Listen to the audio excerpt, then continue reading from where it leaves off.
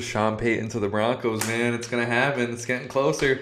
It's possible. Second round interviews, but that to me means he's at least considering the Broncos. But I feel like he doesn't have to. He's Sean Payton. He will get Russell Wilson out of there if he needs to. I don't know how, but he'll find a way. You can't with that contract, dude. You can't. That or he'll find a way to get it to reconstructure if Russell Wilson's that bad. Because I don't know. I can see maybe a year or two of like Russell Wilson just sucking it up and taking all this money. But after a while, there's going to be so much media pressure, so much pressure from the team and everything for him to like reconstructure, just accept one of the biggest buyouts in the history of NFL. Yeah. Yeah. Sean Payton will get this done. I promise. This team is too talented. Denver is way too talented. I don't believe they really are. I think they're on the decline. I don't think the receivers are as good as... It only looks that bad because of Russell Wilson, I promise. If they haven't been able to perform with a handful of quarterbacks, and if you look at the best of the best, they can perform with anybody. But look at who those quarterbacks were. I hear you, but Tyreek can still perform with Skyler Drew Thompson, Lock, right? And I don't know. Wait, this is episode 8, right? Sure is. Pretty sure. Okay. All right. 3, 2, 1. Welcome everybody to the Built Different podcast. We are back with episode 8. Episode 8 of Gold Rush. I am here with Bill. My name is Tom. This is just Bill and Tom doing what we do best, and that's talk about some football. The playoffs, I mean, last round, I'll say it wasn't as exciting as some of the previous rounds, but this championship weekend is what we've all been waiting for, and I think it's definitely going to be a good one, man. How you doing, Bill? I'm doing great, and you said it great there. It wasn't nearly the fireworks that we saw in Wild Card weekend, but hey, it was still solid football and really setting up for a very exciting weekend this weekend.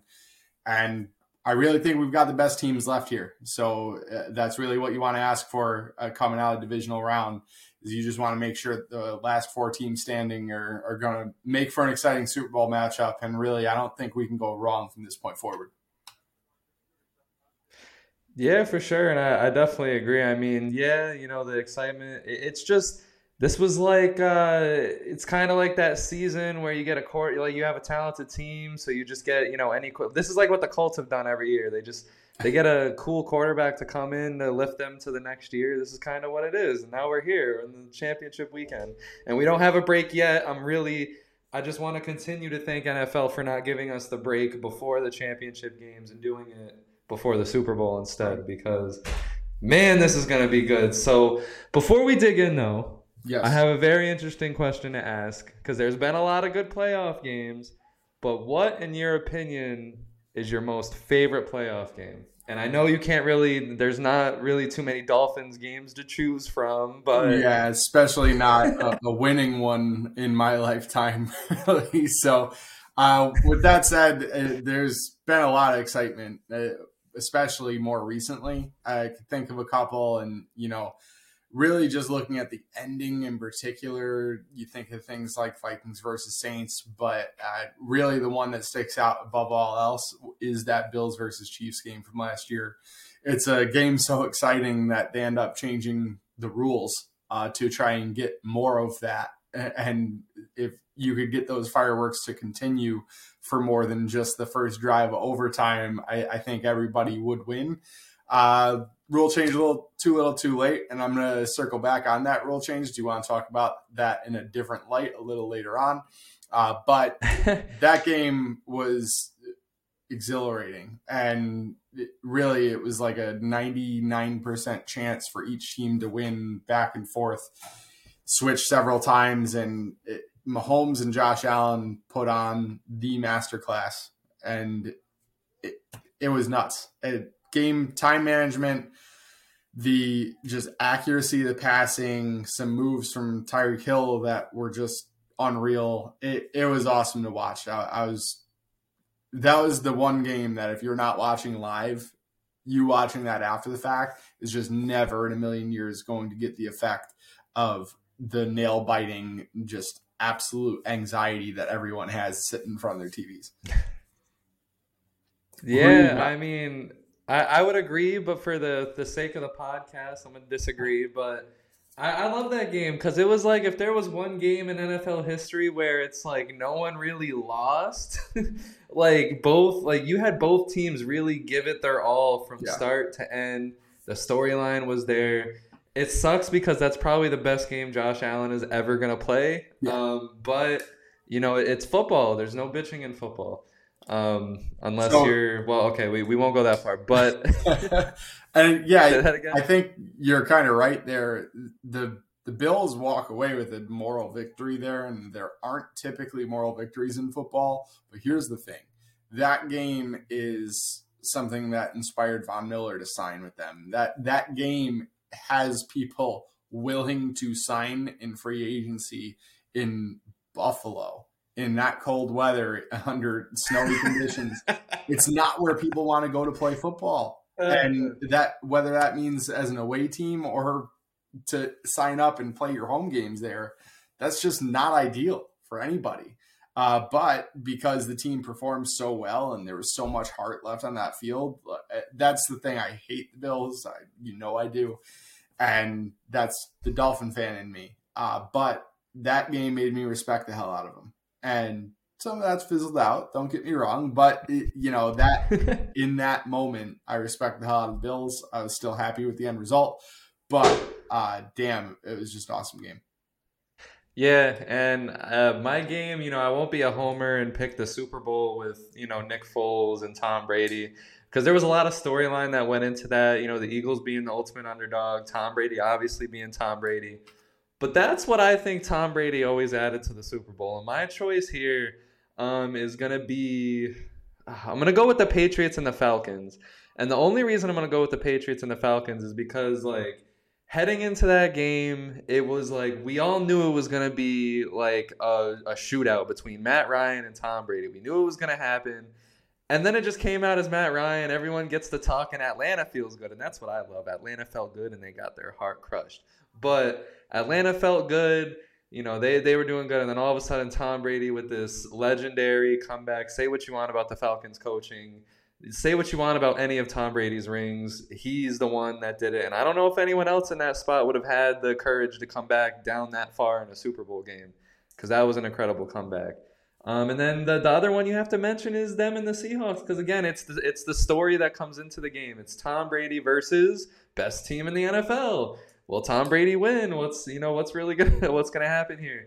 And that game in particular, it didn't really live up to it too much. I mean, I know we had the ending, we had the amazing back and forth in the middle, but it's Tom Brady makes these playoff games, which is why I hope there has to be one more run for Tom Brady as like a really really old man, and it's like Patrick Mahomes has to put him out of his misery or something. But I'm definitely gonna go with Falcons and Patriots for me.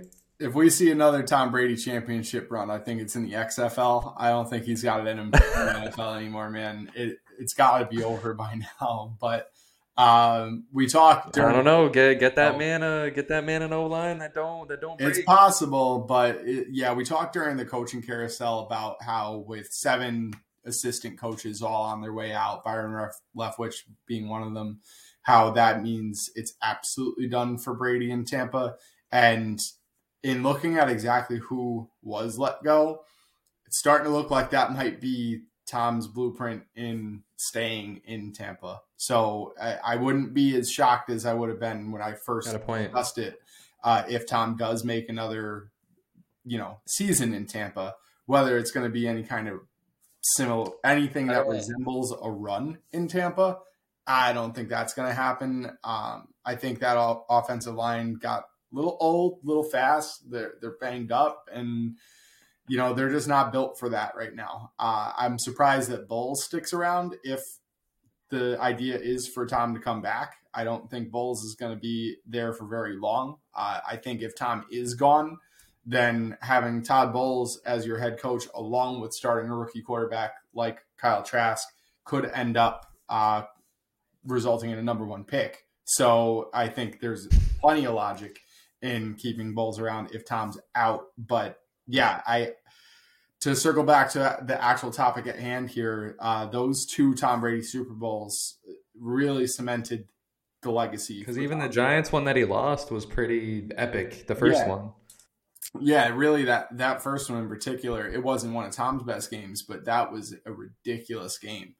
So especially living in New York. Yeah. And undefeated Patriots coming in to the Super Bowl against the Giants. Against the New York Giants. Yeah.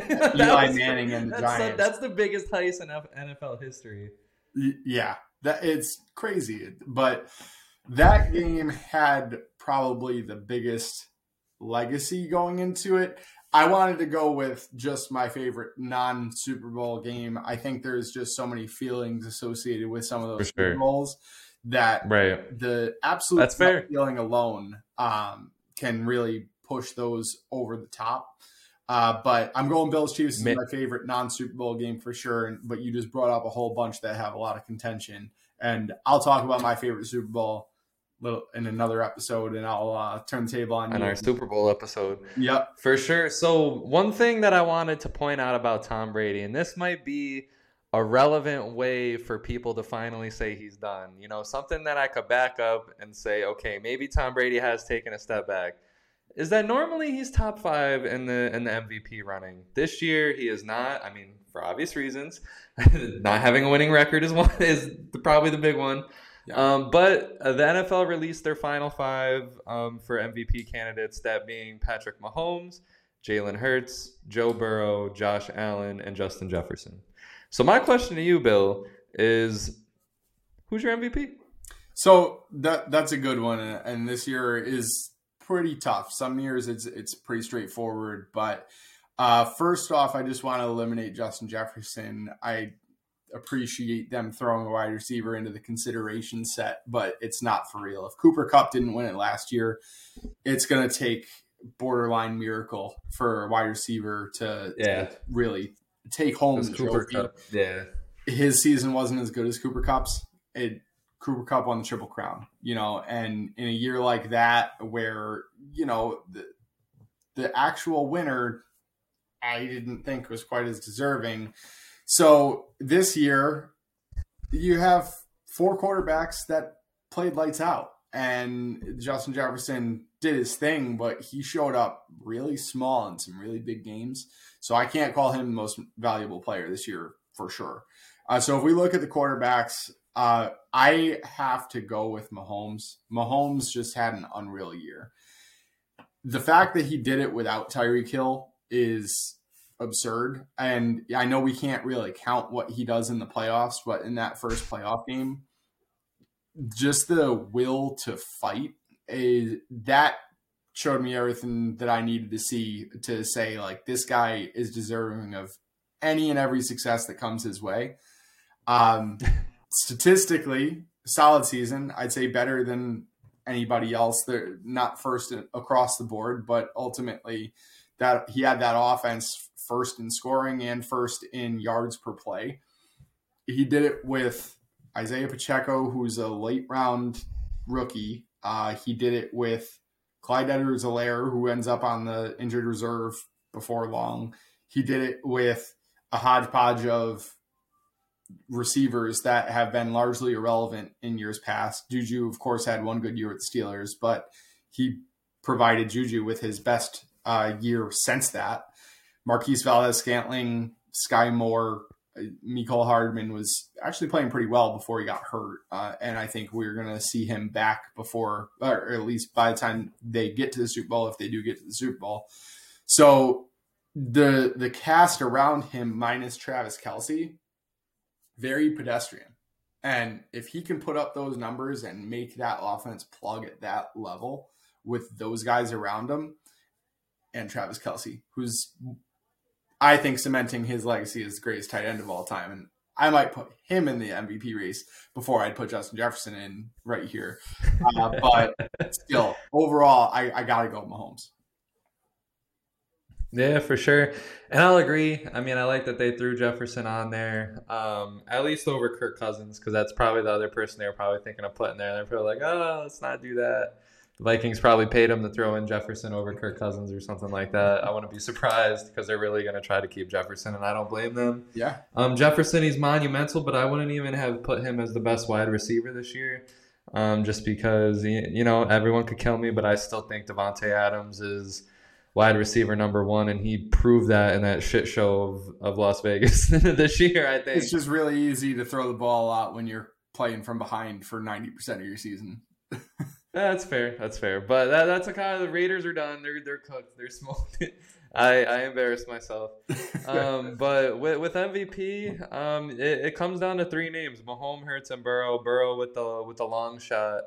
Burrow is probably going to do amazing things in the playoffs anyway. He's already doing them.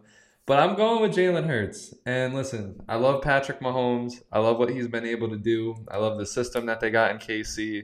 I love that whole team. But like Jalen Hurts, and I get it. We added AJ Brown. That's huge obvious. Patrick Mahomes lost Tyreek Hill. That's a big, nail in this debate. However, I'd like to point out that Jalen Hurts is the system. He's the entire system.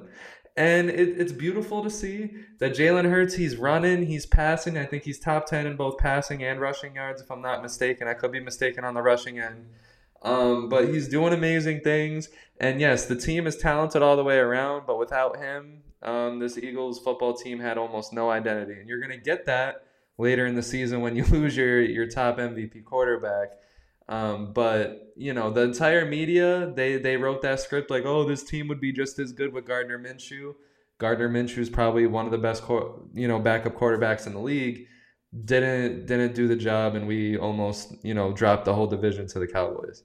So Jalen Hurts, just with everything that was against him media wise, I know I shouldn't be saying Patrick Mahomes won't win because everybody already loves him and he was already established and he's already he's one person that we could see maybe going toe-to-toe with Tom Brady by the end of his career.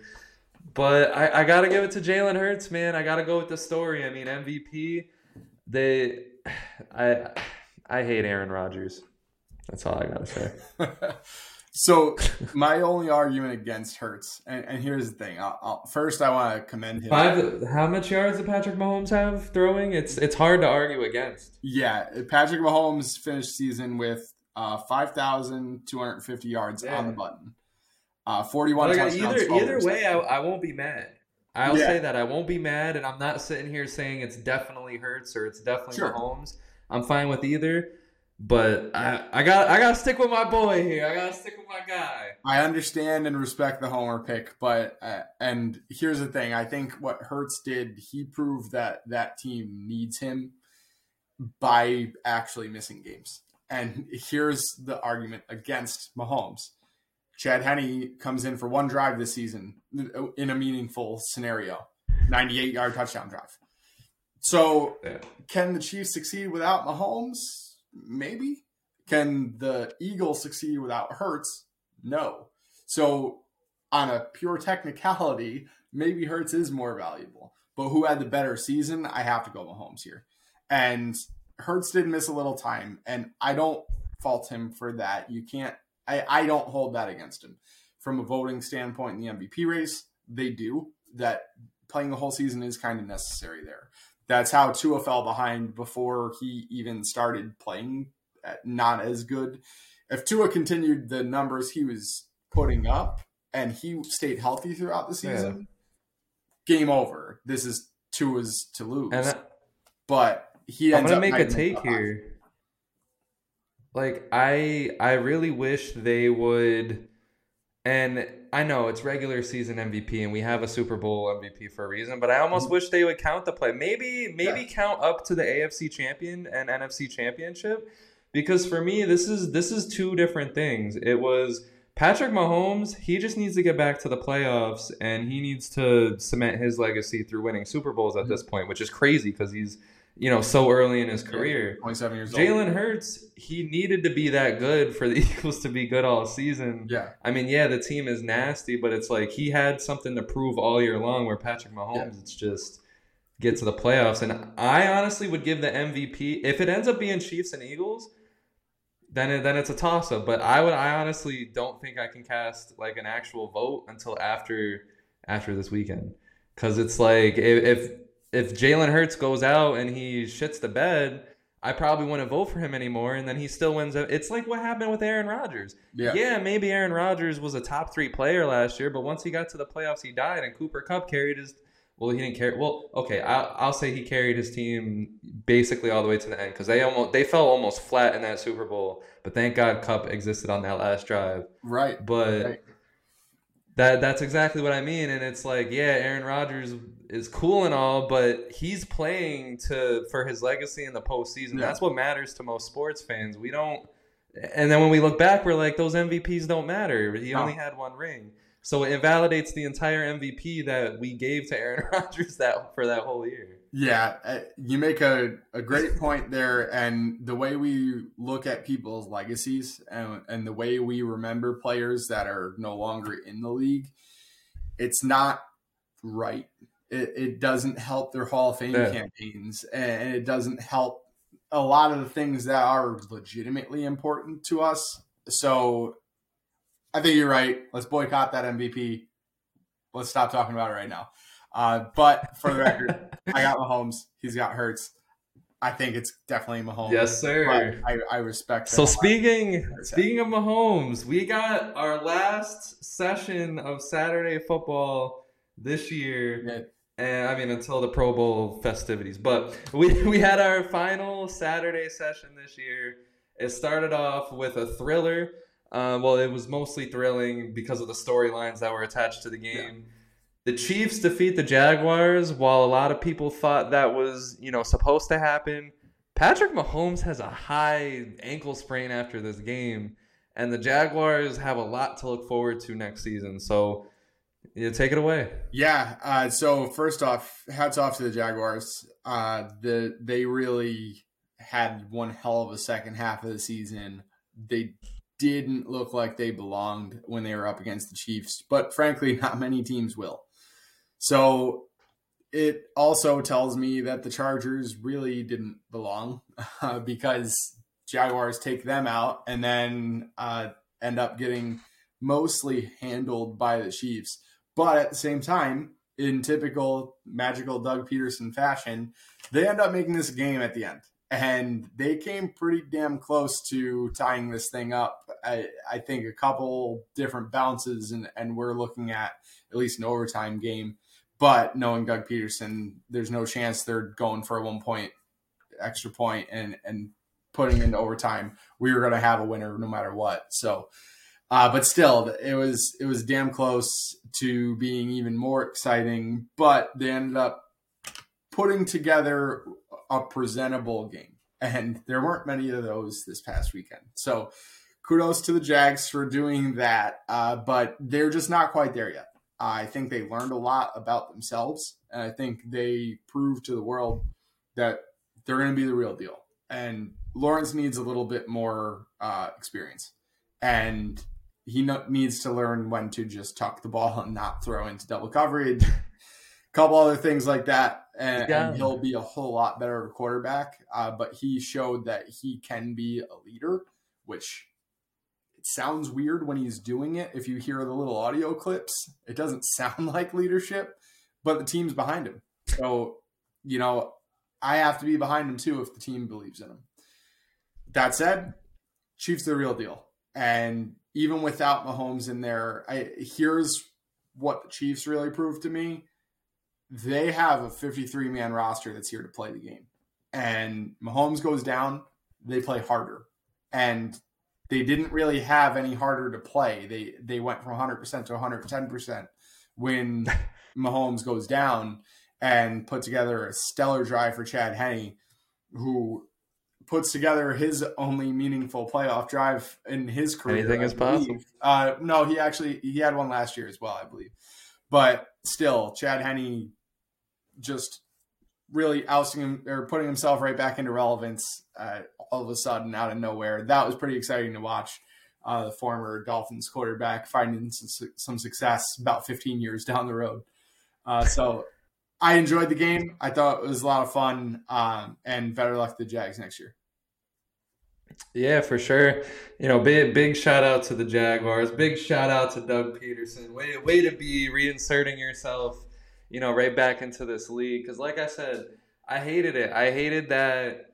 While I love my team, I really hated the way we treated Doug Peterson. To kind of scapegoat him and the whole situation, and then still get rid of Wentz after. Which I'm glad. I'm not saying I wanted us to keep Wentz. But it was the blaming it on Doug Peterson and then still getting rid of Carson Wentz after. Love our coaching staff now, but it's like, Doug Peterson was that guy, man. He was the guy. It's just unfortunate. I'm glad we won with him. And now the Jags can win with him because that Jags team, they're going to get Calvin Ridley next year. And they're going to have money to spend. And they're going to have draft picks to fucking use. So it's going to be great. Trevor Lawrence, I think this was probably the best thing that could have happened for his career. Because as we were sitting here on like Christmas and whatever, we were arguing on whether or not Trevor Lawrence was going to have a good future in this league or not. And he goes out there and leads a comeback, wins the division, comes in, wins a playoff game, and then gives Mahomes and the Chiefs their best shot. Yeah. And that's all you can really ask for because it's the Chiefs. They're on a steamroll to the championship, and the Jaguars are just happy to be there.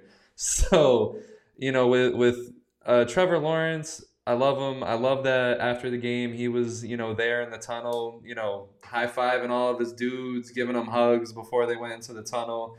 He's becoming a leader before our very eyes. And it's Doug Peterson allowing that to happen because you made the beautiful take.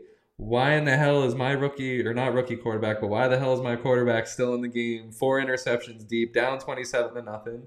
You just got to have the faith in your guy. And a lot of other teams need to look at this and have faith in their guy. We won't get into the examples. But when it comes to the Chiefs, I think this injury sucks for Mahomes. I don't think it's really gonna. I think Mahomes is a good enough athlete to play through it and still have a good game through it. They got the Bengals coming. We're gonna talk about that. But that's what the Jaguars did. They came in. They hurt Mahomes. They tasted a chance, and they can be happy about that. And for the Chiefs, I'm not necessarily worried. I'm just worried about Mahomes' ankle and how it's going to progress until we get to game day. Because we know he's playing. There's no way in hell Mahomes misses the game. And there's probably no shot unless he gets hurt severely again that he's going to miss any time in the game. So it is what it is. I think the Chiefs, they're on a mission. And they, like you said, this game kind of showed me that for Mahomes to go out and then they play somehow better. Because they were smooth, on the dime, on the dot. Everything was great. He goes out. Everything was just aggressive and better. And that was just crazy. Yeah. So if they can turn that on at any point in time, wow. Yeah. Wow. And I think they understand what they're capable of even at a higher level because of that, too. So the Chiefs are scary from here out. But Yes. We'll talk about what that means for the next round pretty soon. Before that, let's move to our last Saturday game.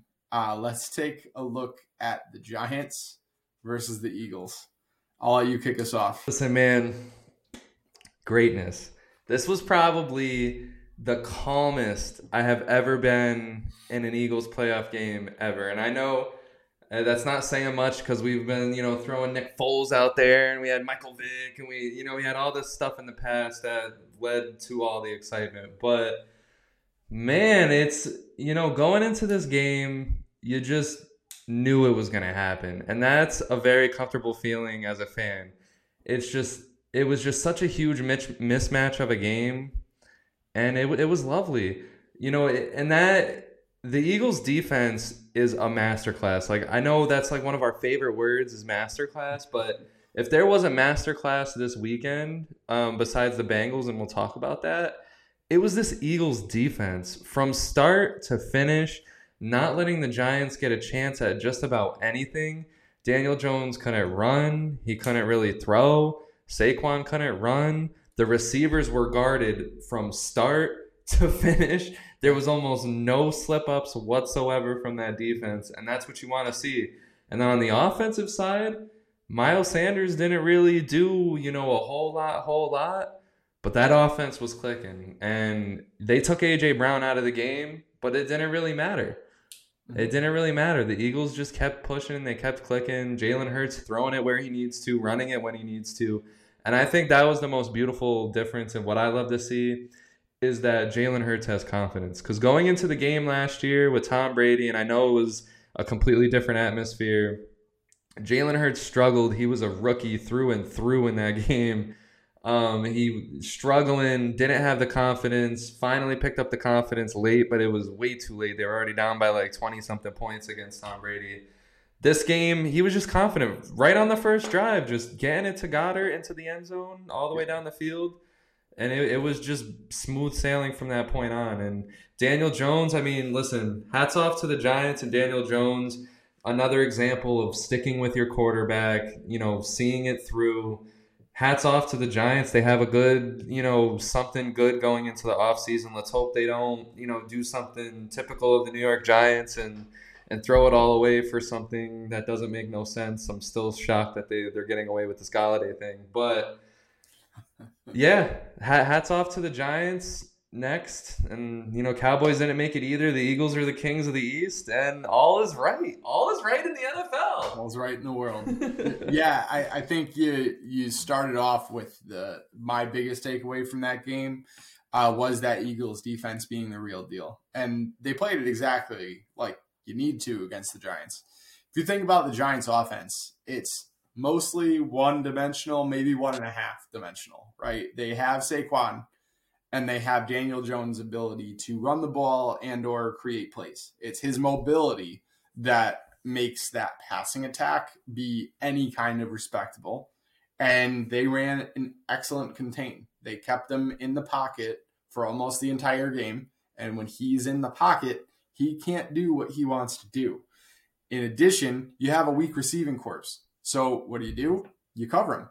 And they have plenty of corners to just cover the receivers. So nothing was available downfield. Your leading receiver for the game is Richie James with 51 yards. Daniel Jones finishes the game with an 11.4 QBR. So the Saquon, had a somewhat respectable day. It ends up looking pretty good with 9 carries for 61 yards. But that's seriously inflated by one almost 40-yard rush. I believe it was 39 yards he rushed for on one play. So if you take that away, he's got like 22 yards. Maybe. I don't even really remember that play. That's how much. Yeah, it's so on his other 8 carries, he's averaging under 3 yards a carry, which is not going to get the job done. And it ends up looking like he's got 6-point-something yards to carry because he snapped off one long run, and it was late in the game. It was once everything was already in the bag. So Isaiah Hodgins, who I've really highly praised, he is the talent in this offense outside of Saquon and Daniel Jones. And you shut him down. I saw them bracket him. I saw a safety over the top. You didn't have a chance for Isaiah Hodgins to really make an impact in this game. And they aren't that good until they have at least one more guy making an impact. And it's crazy because when you're Daniel Jones, you go from having one of the best games of your career to one of your worst. And that tells me more about how bad the Vikings defense was compared to how good the Giants are. So the Giants, I mentioned that the Jaguars kind of looked like they didn't belong in playing in divisional round. The Giants really didn't. And that is not a knock on the Giants. That is props to Brian Daboll. This is not a roster that had any business making the playoffs, let alone getting a 6 seed, let alone beating a 3 seed. And we can talk all we want about how bad the Vikings are overall, like as a 13-win team and everything. But frankly, they're still a 13-win team. That defense was awful, but still a team that finds a way to win games, and the Giants took them out. It's good for them, and they have something to hang their hat on. That is a triumph, and this season should be a moral victory for them. And this should allow the Giants, similarly to how I talked about the Bills, to start attracting some free agents, and not just Kenny Galladay. That one's One's different. They should attract real free agents, and especially once they don't have to keep paying Kenny Galladay, because I can't imagine that man's going to get much of an extension. And if only Odell went to the Giants. Yeah, but I really think Odell was, you say it, but really, if he was healthy, I think that really could have changed that whole offense a lot. Yeah. He just wasn't healthy. I know you say it sarcastically, but that really could have made a big difference in that Giants offense if they had a healthy, capable, experienced wide receiver. And, Kenny Galladay is maybe one of those things, but he's experienced, nothing else. So that guy got the money. He got his grapes in the fridge, and that was it. I was so wrong on that. I really thought Kenny Galladay was going to be a steal. I thought he was going to be. Well, the hater in me said that he was going to suck. I just didn't think I'd be right. Yeah. I really, really liked him on the Lions, and I just figured if he could stay healthy, he was going to be a monster. Lions, they are a really good organization. Like just low key. Like I mean, it sucks that they failed so bad with Megatron, but it's either which. Oh, go ahead. Sorry. Yeah, they weren't on their stuff at that point, but they really made a lot of right moves over the past four years or so, and Kenny Galladay walking is certainly one of them. And everyone was like, what are they doing? All right, so real quick on the Eagles, I did want to just toot my own horn here. I was a little wrong on Miles Sanders in Bill's block. Had him in DraftKings lineup, and he was the kind of the biggest letdown, but still with a respectable 9 points in a PPR. It wasn't awful, was still able to bounce back with the rest of the picks, still cashed just fine.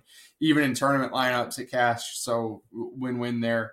But damn, it was this close to being Miles Sanders field day. If the Giants could have kept it remotely respectable and they kept Miles Sanders in instead of letting because he got off to a good start. Yeah, he was carrying it just fine. He was playing well. They didn't need him. They want to keep him healthy. And running back's a position where you don't want to take any more licks than you have to. So they gave it to Gainwell. Gainwell had a career day.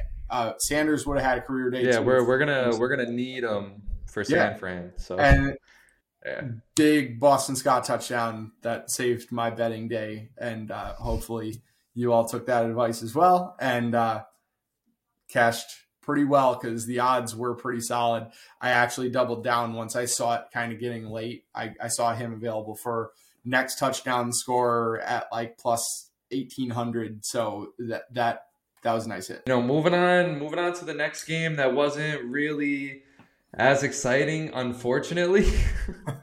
the Bengals and the Bills. So the Bengals, they rocked the Bills. My only take is one, it was a beautiful game, beautiful scenery. I love the snow. I love that the Bengals wore white in the snow. I love that like everything was cool looking and great.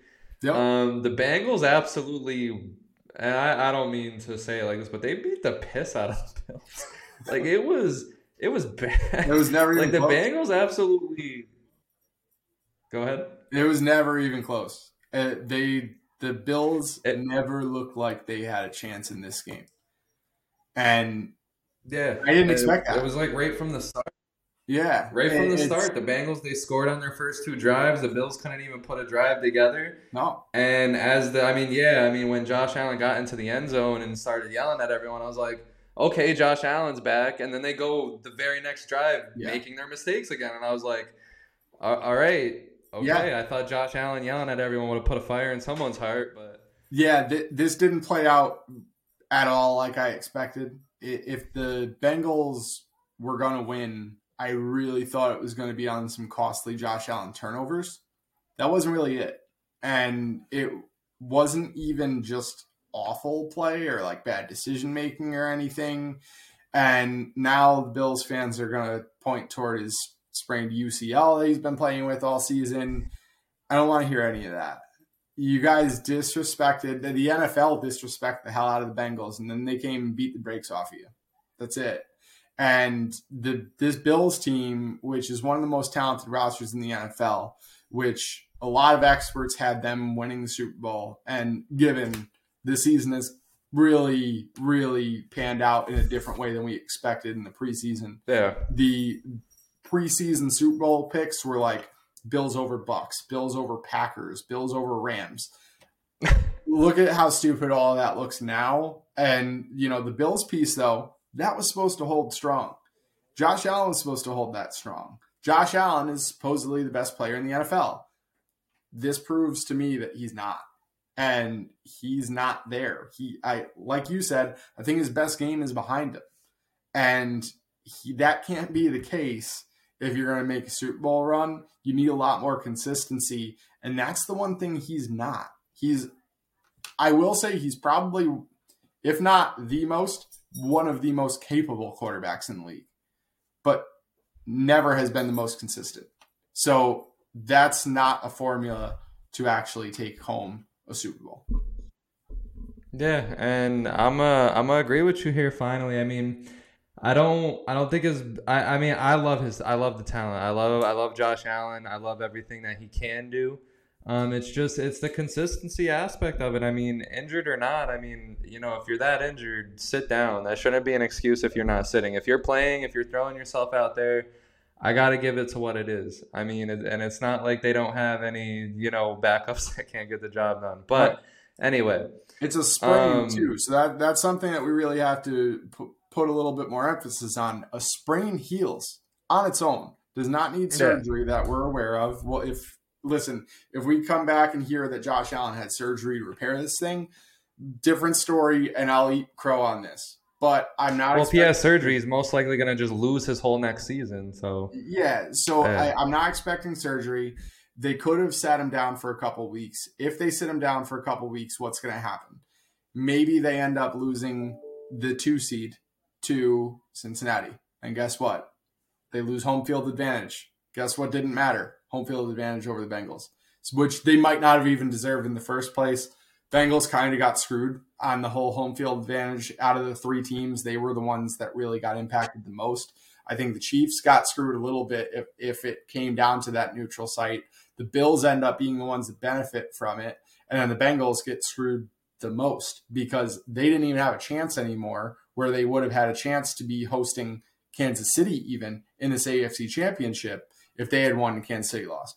Kansas City won, so that part's irrelevant. Still, Bengals end up getting the biggest shaft here, and they came out with that exact attitude that they were pissed off at all the disrespect that the Bills laid on them, that the NFL has laid on them by putting tickets up for sale in Atlanta. And I get it from the NFL standpoint too. You want to sell out that stadium. If you're throwing a neutral site banger in Atlanta, you want the tickets to sell. But still, it's the Bengals felt that disrespect, and they brought it with them onto the field. So yeah. Absolutely. My thing, about the Bengals is it's just like I said, and it's sad that I didn't believe in my own words. It's what I'm gonna say on this podcast over and over again. I gotta listen to myself. It's that Joe Burrow does not give a damn. He's cool. He's Joe Shiesty for a reason. Everyone calls him cool for a reason. It's like everyone will hype up Joe Burrow in this way, but then still, count him out in these games like you and I did. This team is good. It's just the one thing that the Bills didn't do, and why I'm still gonna be a little hesitant on the Bengals, is that the Bengals still have a banged up O-line. The Bengals do. They have a banged up O-line, and the Bills didn't pressure them almost at all. I was watching the game. There was almost no pressure, almost no blitzes, no rushes.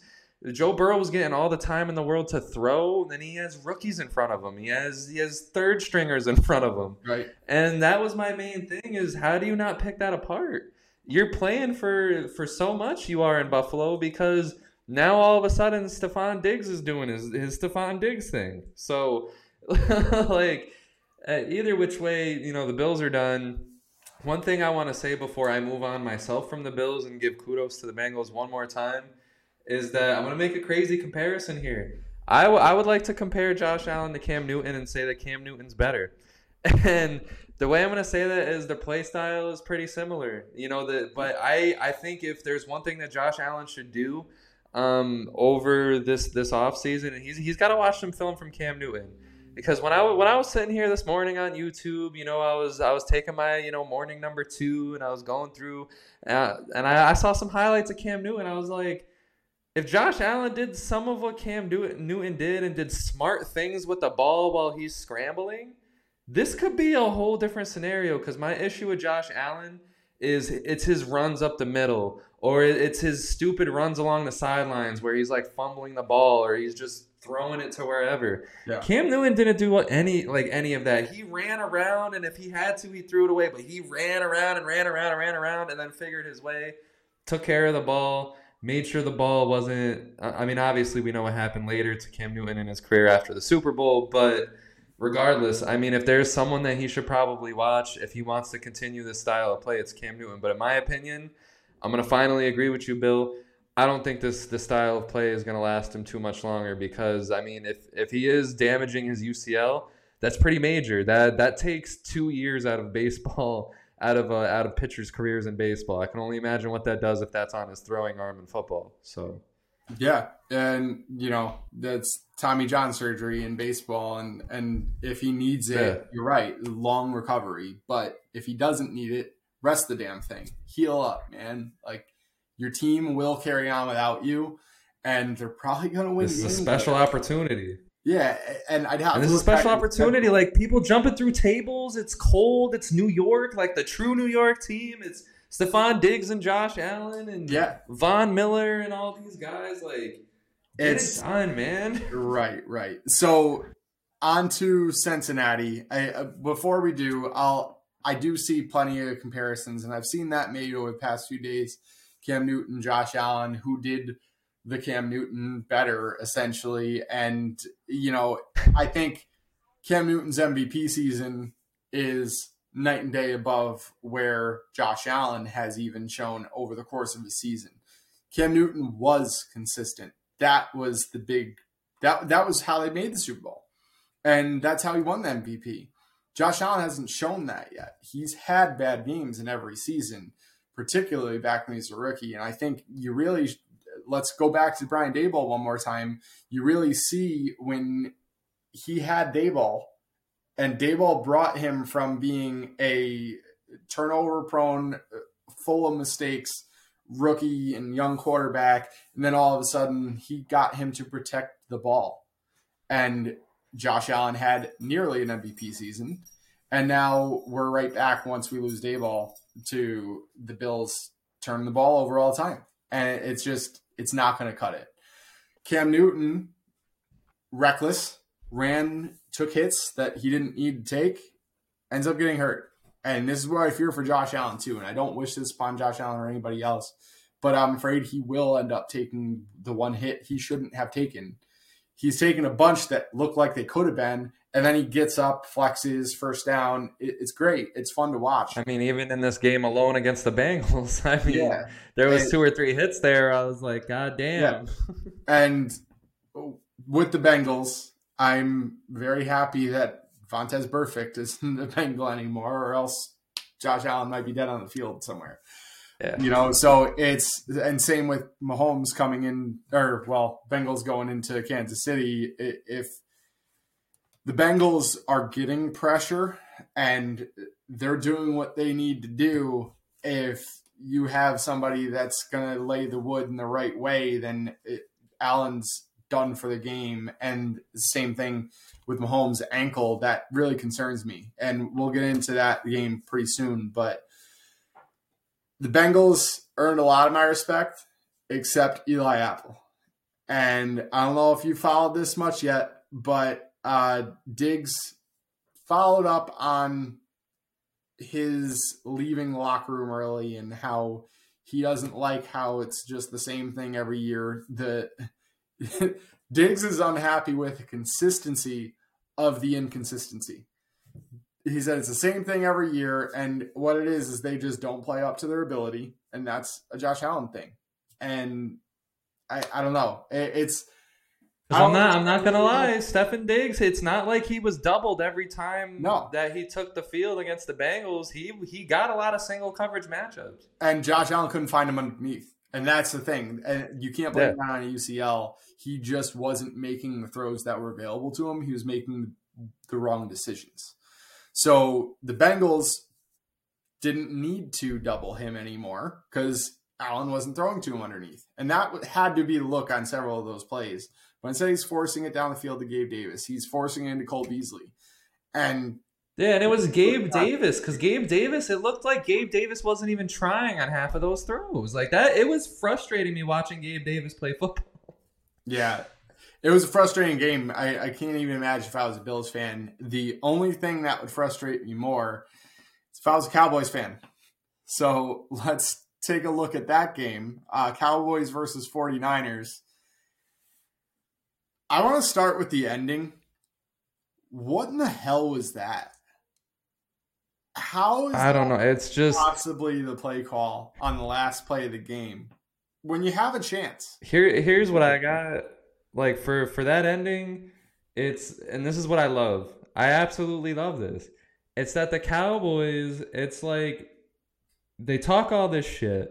Like their players, the team, Jerry Jones, the media, America's team, this, that, they're going to do amazing things. They have one of the best teams every single year. We hear this, blah, blah, blah, blah. Then they end up not being as good, whatever. Well, hey, their defense was as good this year. But my thing is that no matter what, is that not only do they lose, they find a way to lose in the worst way possible. And that is what we got. And if I'm Zeke, I'm out of there. Yeah, like, you just put me in a position to basically die. Yeah. Because what was that? So I somewhat understand that you want to get as many of your playmakers on the field as possible. So you don't really want a center to be one of the guys that's able to catch a lateral, because frankly, if he's out there and nobody's on him, or it makes it look like nobody's on him, then somebody's going to end up throwing him the ball. And if you run enough laterals and everything, you get to tire out the defense. I understand in concept a little bit of what they were doing, but you throw it to Turpin right away while he's covered.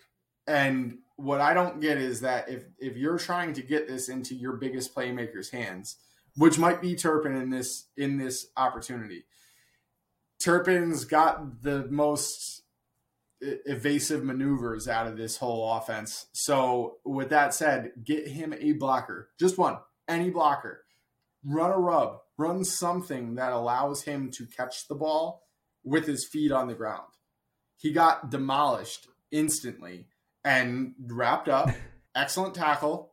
Great job finishing out the game by the Niners. But man, that was just rough to watch. And I just want to point out, as we say so long to the Cowboys, Mike McCarthy, while he's put together back-to-back very good records, this guy cannot do well against good teams. And the reason for that, in my opinion, is his lack of ability to adjust. And I mean that on many different levels. I mean, he hasn't adjusted to the current state of the NFL. He hasn't gotten creative in the least bit. But also, he doesn't know how to make halftime. With one of the most creative teams in the league. Right. So that's why he's not in Green Bay anymore, first off, is because he stopped evolving. And if you look at the only two fourth quarter comebacks, now he's got a very talented offense. You look at Zeke, Tony Pollard, Dalton Schultz, CeeDee Lamb. You've got plenty of weapons where you should be able to storm down the field and come back in any game that you're behind. Given they had a lot of wins, you don't need many fourth quarter comebacks. But the only fourth quarter comebacks he had were against the Texans and Gardner Minshew-led Eagles. That's it. End of list for this whole season. And there was only one last year. And there aren't many under Mike McCarthy in general because he doesn't adjust. He doesn't know how to figure out the other team and then do something differently. So that's what I think the Cowboys need to do differently. I think Jerry is somehow putting together awesome teams. And this is the weirdest GM situation in the history of the NFL, and he's still ending up putting together great teams that can't do anything. I don't blame Dak for the inconsistencies as much as I blame Mike McCarthy. I don't think he's setting Dak up for success here. But all around, Tony Pollard getting hurt, killing blow for sure to that offense. Any chance they had is out the window there. CeeDee Lamb got his, but that's San Francisco style. That umbrella coverage I talked about last week. I said Lamb's going to have plenty of work. He did, but it just wasn't enough. San Francisco showed me that they have what it takes. And that's on a day where they really took out Christian McCaffrey. They took out Deebo Samuel, and Brock Purdy still gets it done. It's mind-blowing how good the San Francisco 49ers are doing under Brock Purdy. But even on a day where the offense wasn't clicking at full speed, they still end up having a great game. I mean, I'm gonna go ahead and say I think that Tony Pollard injury. I'm not gonna say it cost the Cowboys the game, but I think it was definitely huge. It kind of took a lot of their offense away because after him, CeeDee Lamb got a lot of yards after that, but they didn't really have a lot going on before that. I don't know. I mean, while you can't blame Dak, the one constant in all these seasons is that Dak is just horrible in all of these last games. He's just horrible. Every time when the season's on the line, it's just Dak just puts up a horrible game.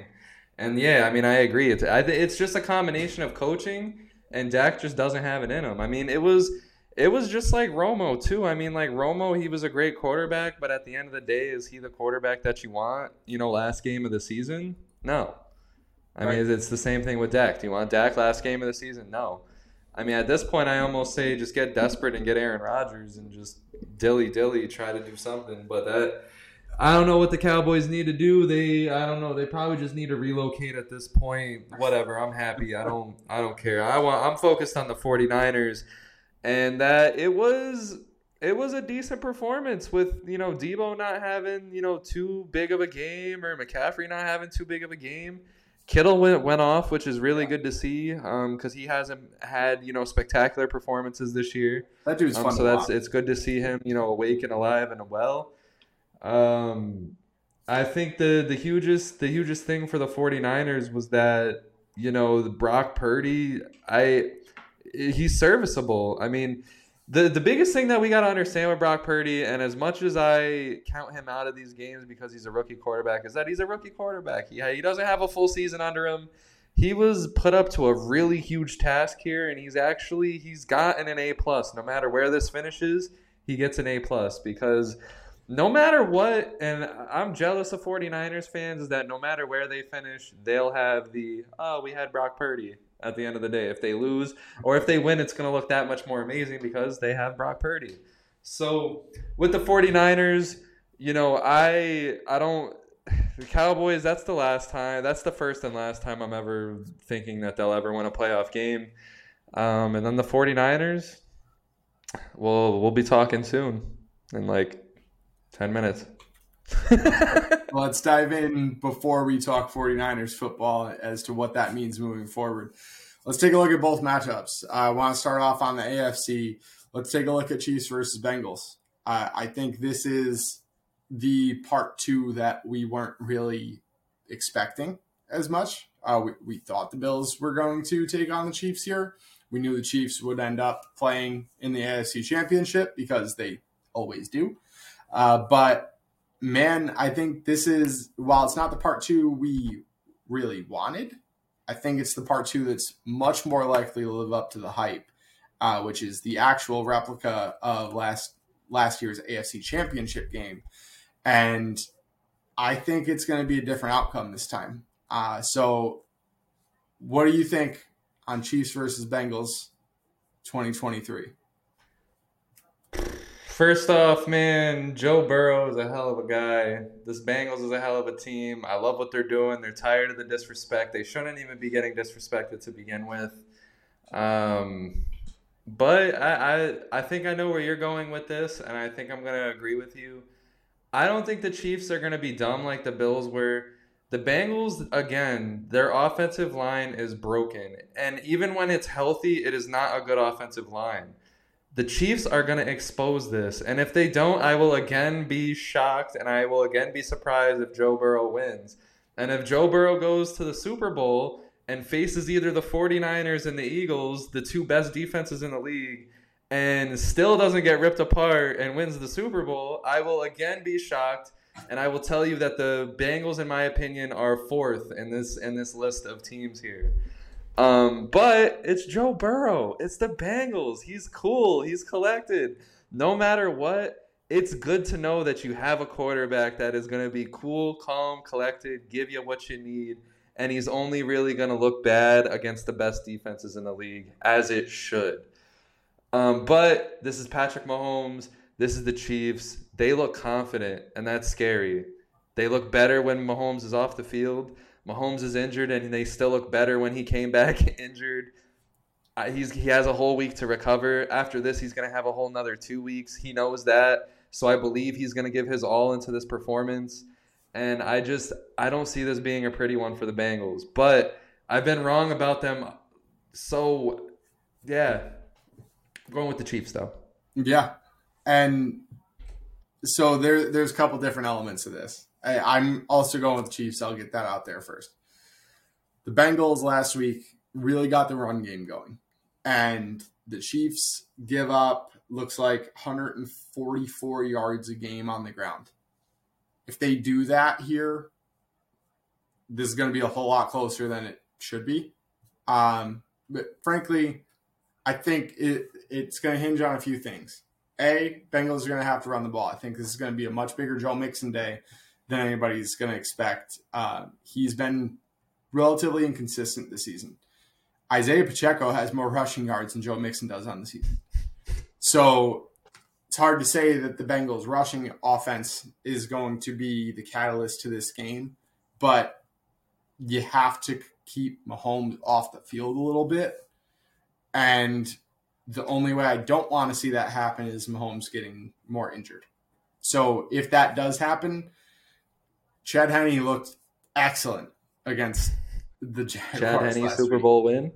Yeah, but I don't think Chad Henne is going to look as good against the Cincinnati defense. So we need to not see Chad Henne this week.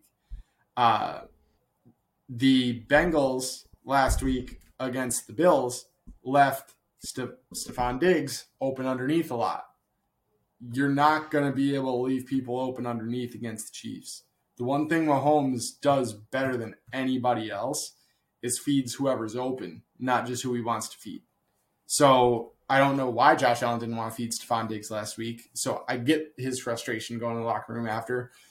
But Mahomes isn't going to do that. He's not going to make those mistakes. So he's going to hit Kelsey underneath if he's open. He's going to hit his slot guys. He's going to hit Juju on some underneath stuff. And they also have the guys that can stretch the field to open that up even more than the Bills have. So I really think while Stephon Diggs is the best receiver out of any Bills or Chiefs receivers, the number 2 and 3 and 4 and 5 might all end up being on the Chiefs. So I think it's going to be tough for the secondary to do as well. I'm really hoping Eli Apple gets burnt like toast. And most likely, I really think it's likely to happen a little, not super frequent, but I think it's going to happen often enough where they're going to open it up where the Chiefs will even be able to run pretty well here. I expect this to be a Jerick McKinnon game. We haven't seen it yet. It's one game deep, but I still expect it. He just finished the season doing incredible things, and Mahomes is perfect quarterback for that. Mahomes likes McKinnon blocking, so I expect to see a little bit more of him this week. And that Bengals offense, L'Jarius Sneed's a monster. I don't expect Chase to do huge things, but remember, Burrow has essentially 3 guys that would be number 1 receivers on other teams. So I really think Tyler Boyd and T. Higgins have to show up for them to have a chance, and I think they're more than capable of doing that. Hayden Hurst as well. He showed his reliability last week. So, I think we're not going to see absolute fireworks. I'm expecting both teams to be in the 20s. I think it will be a close game. But, man, I just think there's no way the Chiefs lose if Mahomes stays healthy. Yeah, and that's definitely a good point. And my biggest point from all this has nothing to do with either of these two teams, but I want to bring up something interesting, and it sucks. And it's that I believe if Lamar Jackson was to have been healthy, that he'd be going to the Super Bowl. And the reason why I say that is that Ravens defense and what they Yeah. showed against the Bengals, and then what Joe Burrow came out and did against the Bills. Yeah. You know, granted, Josh Allen, basically, shit the bed, but they would have eaten the Bengals alive, I believe, if Lamar Jackson was playing and healthy. And then Yeah. the Bills, they would have smacked the Bills like even worse than the Bengals smacked the Bills. And then Right. they would have gotten the Chiefs. And I think that would have been fireworks, but I honestly believe if the Ravens could have shut down the Chiefs enough now with a hobbled Mahomes, they would have had a really good chance. And then I don't know. If you're asking me, I think the Super Bowl is going to be decided by this next game we're going to talk about. Yeah. I like your Ravens point. And man, I'm not looking even at the Bengals being division champions if Lamar stayed healthy throughout the whole year, given Yeah. that's a different ask. But if Lamar was even available for just the playoff game, I think we're we're in agreement there. I think we're looking Because at I was shocked because I was like, what I saw in that Ravens game, I saw like the Ravens did what they were supposed to. When they have a backup quarterback that's in there, you have to absolutely expose the other team. That's the only way you're going to even have a shot at winning is you got to expose, expose, expose. The Yep. Dolphins did that to the Bills. The Dolphins got Josh Allen to make a whole bunch of mistakes. That's the Bills' weakness is Josh Allen. The Bengals' weakness is that it's their offensive line. The Ravens attacked and attacked and attacked. Joe Burrow can't throw with no time given to him. I mean, not a lot of quarterbacks can. And basically, Burrow comes into Buffalo and absolutely looks like full on MVP, Joe Burrow again. So that makes me believe that if Lamar Jackson was healthy, this whole thing would have been different. And that is just such a sad Yeah. thought. And I know it's tough to argue results here. It's back-to-back AFC championships for the Bengals. And Jamar Chase has been lights out. Don't get me wrong. Absolute stud. But if they end up losing again because of bad offensive line play, no matter when they lose, it's frankly just if they can't put together a Super Bowl run because of offensive line play, I think we're going to look back as to whether or not they made the right call drafting Jamar Chase over Penei Sewell. And that's wild to think about, that saying Jamar Chase might have been the wrong pick. But man, if they can't put it together offensive line wise, it's tough not to go back and think about how that was the biggest glaring need in the history of needs. And they just didn't address it. So For real. on to the NFC here. We've got the Eagles versus the 49ers. I'm going to let you kick us off. Let's hear about your Eagles. Man, we're here, and it's honestly, this is what every football fan deserves. After going through a season like this with all of the highs and then all of the lows, like, we had the DeMar Hamlin situation. We had, Aaron Rodgers falling on his face. We had Tom Brady possibly going on his way out. We had all of this bad with the goods. We get this really good matchup with two amazing offenses and two amazing defenses. This is how it should be. This is how the championship, final before the Super Bowl should be. The two best teams just duking it out, and I love it. I love the Eagles here. And the reason why I love the Eagles here is because they match up well with the 49ers. We got a great quarterback. It's going to be good to see Jalen Hurts go against this 49ers defense and see if he can stay composed. He's gone against a lot of good defenses this year and has stayed very composed. On the other end, we got A.J. Brown, who was very, very mad after the last matchup. And if there's anything to say about A.J. Brown, it's that he performs well after being mad. And that's like Tom's intuition right there. It's kind of like Dak Prescott with the thrust. We did not see the thrust versus the 49ers, but we did see them against the Buccaneers. I'm just saying, man. Let me give you one. The Eagles up and down. Up. A.J. Brown had one of his best games. Say that again? Just a quick pseudo stat to back that up. A.J. Brown had one of the best games of the entire year in his revenge game against the Titans. So I fully believe you on A.J. Brown. Bill's block is going to follow up on Tom's intuition, really send it home on A.J. Brown. Yeah. And if we go back to an episode, if A.J. Brown can turn it on whenever he wants, this is going to be a game where he's going to turn it on. And there's going to be so much for the 49ers to worry about that there's going to be something for the Eagles that's going to pop off, and it's going to hurt the 49ers. And that's going to either be Miles Sanders or it's going to be A.J. Brown. And one of those things is really going to cripple the 49ers because Jalen Hurts is going to get his regardless. So it's going to be tough for the 49ers because on the other end, you got Brock Purdy, who is the rookie quarterback that's going to have to go against this disgusting defense. And he has all the weapons around him, and his only shot is to get the ball to these weapons around him. I truly think the win is going to have to go through, obviously, I'm addressing the obvious here. The win's going to have to go through the veteran leadership of McCaffrey and Deebo Samuel and George Kittle, what they're going to be able to do once they get the ball. Because I'm not expecting too many long throws downfield, too many wide open passes in the middle. It's going to have to be short passes that allow Kittle, Deebo, and then the rest of the crew. Ayuk, I'm probably forgetting a couple names, but it's going to be up to those guys to get the ball and use their skills to do what they got to do. And if they can do that, it's going to be a very good game. If they can't do that, I'm sorry, America. I know as much as you guys don't want the Eagles to win, I think it's going to be a long day for San Fran finally. But that's the way I see it. Bill's going to give us a whole different spotlight on the situation. So you got it. But I got the Eagles. I got the Eagles winning this. Yeah, so I want to break it down a little bit about Philadelphia's offensive matchup against this pretty ridiculous San Francisco 49ers front. So the San Francisco 49ers are probably the best rushing defense in the league. It's a tough matchup on the ground statistically, but we have to understand the Eagles run a different type of rushing attack than most teams do. They have a three-headed monster right now that everyone is getting theirs. You have Miles Sanders, you have Kenneth Gainwell, you have Boston Scott. You're going to have fresher legs than really any team can attack 49ers with throughout the entirety of the game. Then you bring in Jalen Hurts. Jalen Hurts runs in a totally different way. Mobile quarterbacks are far different than just rushing offenses.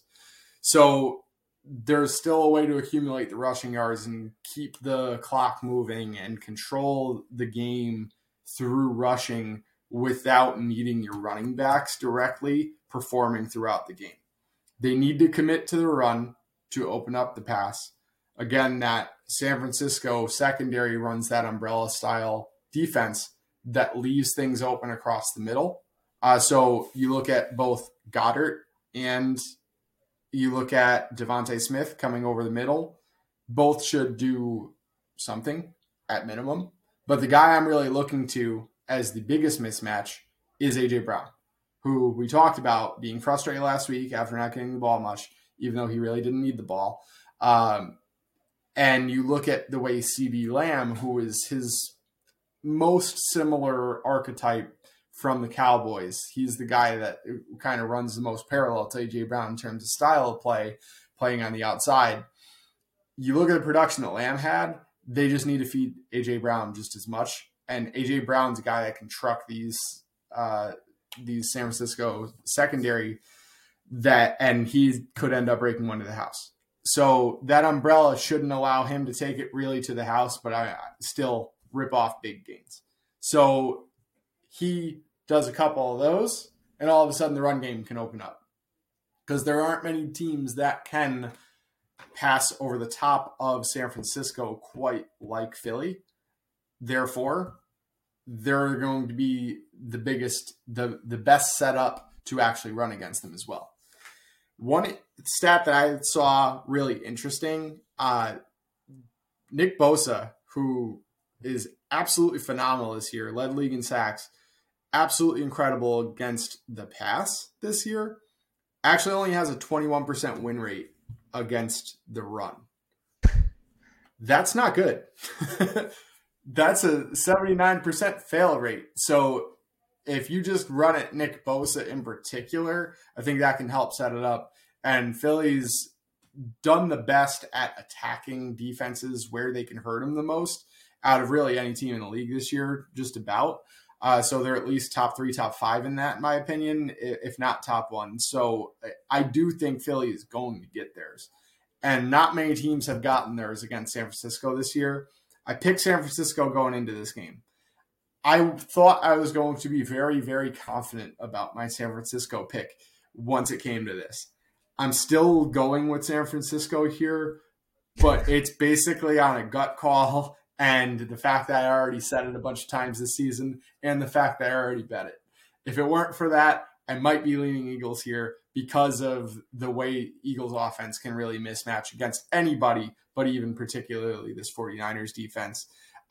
Brock Purdy, I don't think is going to be a problem for the Eagles, but he's not going to be the solution for the Eagles either.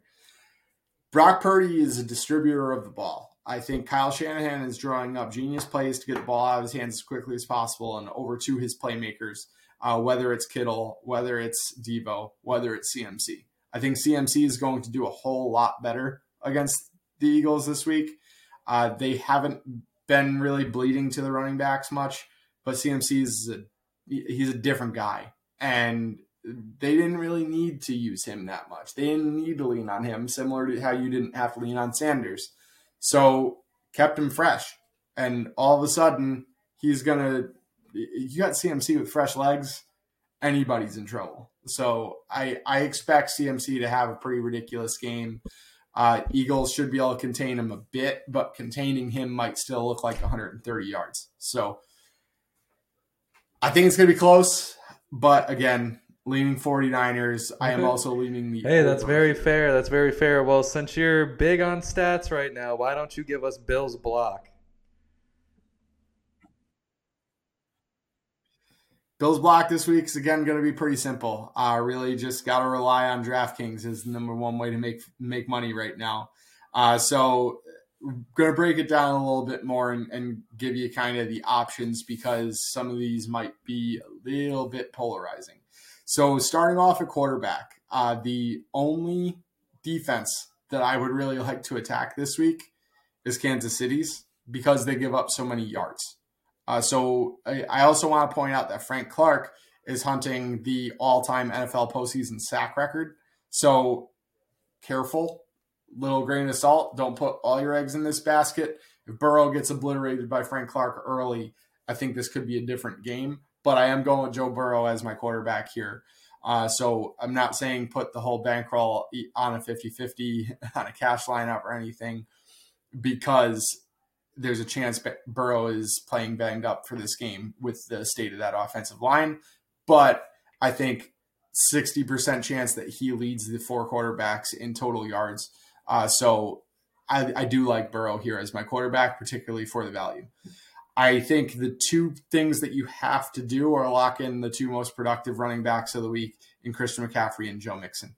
We talked about how Kansas City gives up 144 yards per week on the ground. Joe Mixon accounts for a very large percentage of his team's rushing attack. P. Ryan really doesn't get in other than when Mixon needs a breather. So as one of the only real bell cows in the field, I do like Joe Mixon here, and CMC we just talked about. It really has a floor of 100 yards, and the ceiling is just absurd. So locking in with the 2 most expensive running backs on the slate, but still able to get A.J. Brown in as my wide receiver 1.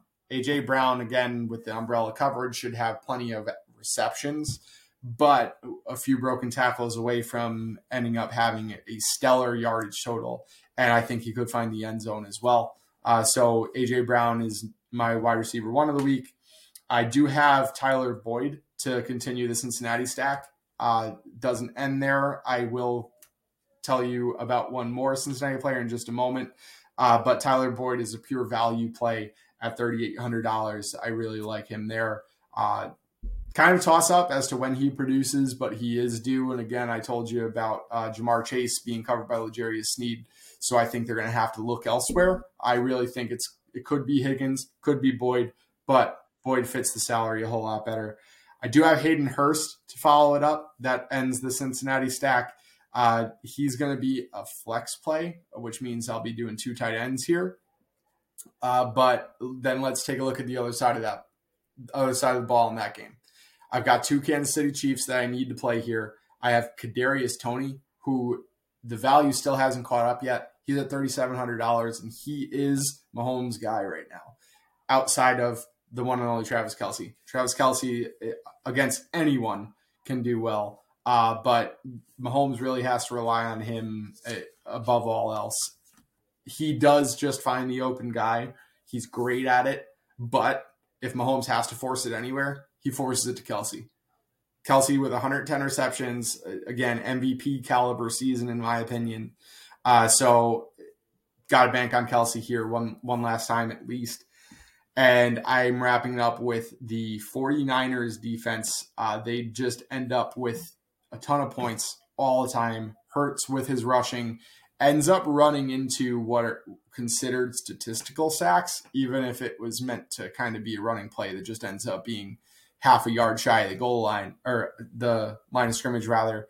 So with the technicalities there, and Hurts does turn it over a bit, I do like the 49ers defense to put up points. Doesn't mean that the Eagles aren't going to get theirs on points. I think a couple things that you could do to differentiate. If you did want Devontae Smith, it saves you a couple $100. If you did want to go down from Kelce, you can go down to Kittle, and it gives you plenty of money to upgrade. I do have 49ers defense, which is the most expensive of the slate. If you did want to bump down to the Eagles, really, I think are another place you can go. I don't. You know what? Let me take that back. Don't go Eagles if you're going for a different defense. Go for Kansas City because, again, of the poor offensive line play of Cincinnati. Should have plenty of sacks, and Burrow can turn the ball over. He had, I believe, 12 interceptions over the course of the year. When you pressure him like Kansas City can, and when he has to sling the ball to keep up with Kansas City like he'll have to do, he is bound for an interception or two at some point in the game. That wraps up Bill's Block. Woo! All right, so we're going to conclude this episode by giving you guys each a parlay that if you follow, it's going to win. Joe Burrow haunts me. So I'm not going to put Joe Burrow on my parlay, but this is the parlay that I say if you put your money on, it's going to win, all right? So just follow close. So we're going to go with Nixon. Do the parlay because there's crazy. Richard Nixon. We're going to go with Richard Nixon. No, I'm kidding. We're going to go with Nixon for 60-plus yards. We're going to go with Higgins for 50-plus yards. We're going to go with Mahomes for 300-plus yards. A.J. Brown for 80-plus yards. And then a Brock Purdy interception. Whatever odds this comes out to be, because I haven't put this parlay in yet, this is going to be the parlay for you. I like it. Let's cash some tickets. So mine's a little bit more straightforward. I'm going with the over in both games. I think the Kansas City versus Cincinnati over-under is reflecting the possibility of Mahomes missing some time. I think he's going to tough it out. And frankly, if he doesn't, I think Cincinnati is going to end up with some really short field and the over still hits. Because of my insecurity on that ankle, I'm not betting either team in there. And I'm really trying to steer clear of most props there. I'm going with a Higgins anytime touchdown, though, to go with it. So I'm starting off over for Kansas City and Cincinnati, T. Higgins touchdown. I'm going over in the 49ers versus the Eagles. And then I'm going CMC anytime touchdown. It's negative money, but throw it all together. Ends up being a nice little four-legger.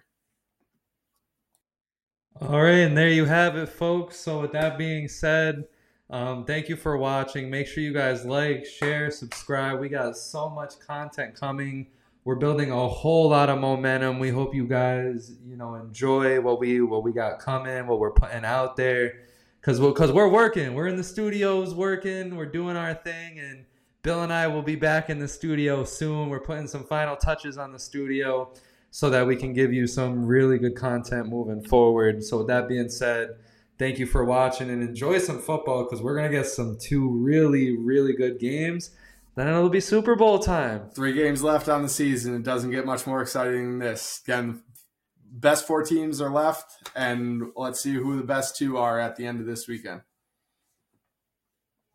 Let's do it. Have a good night, everybody.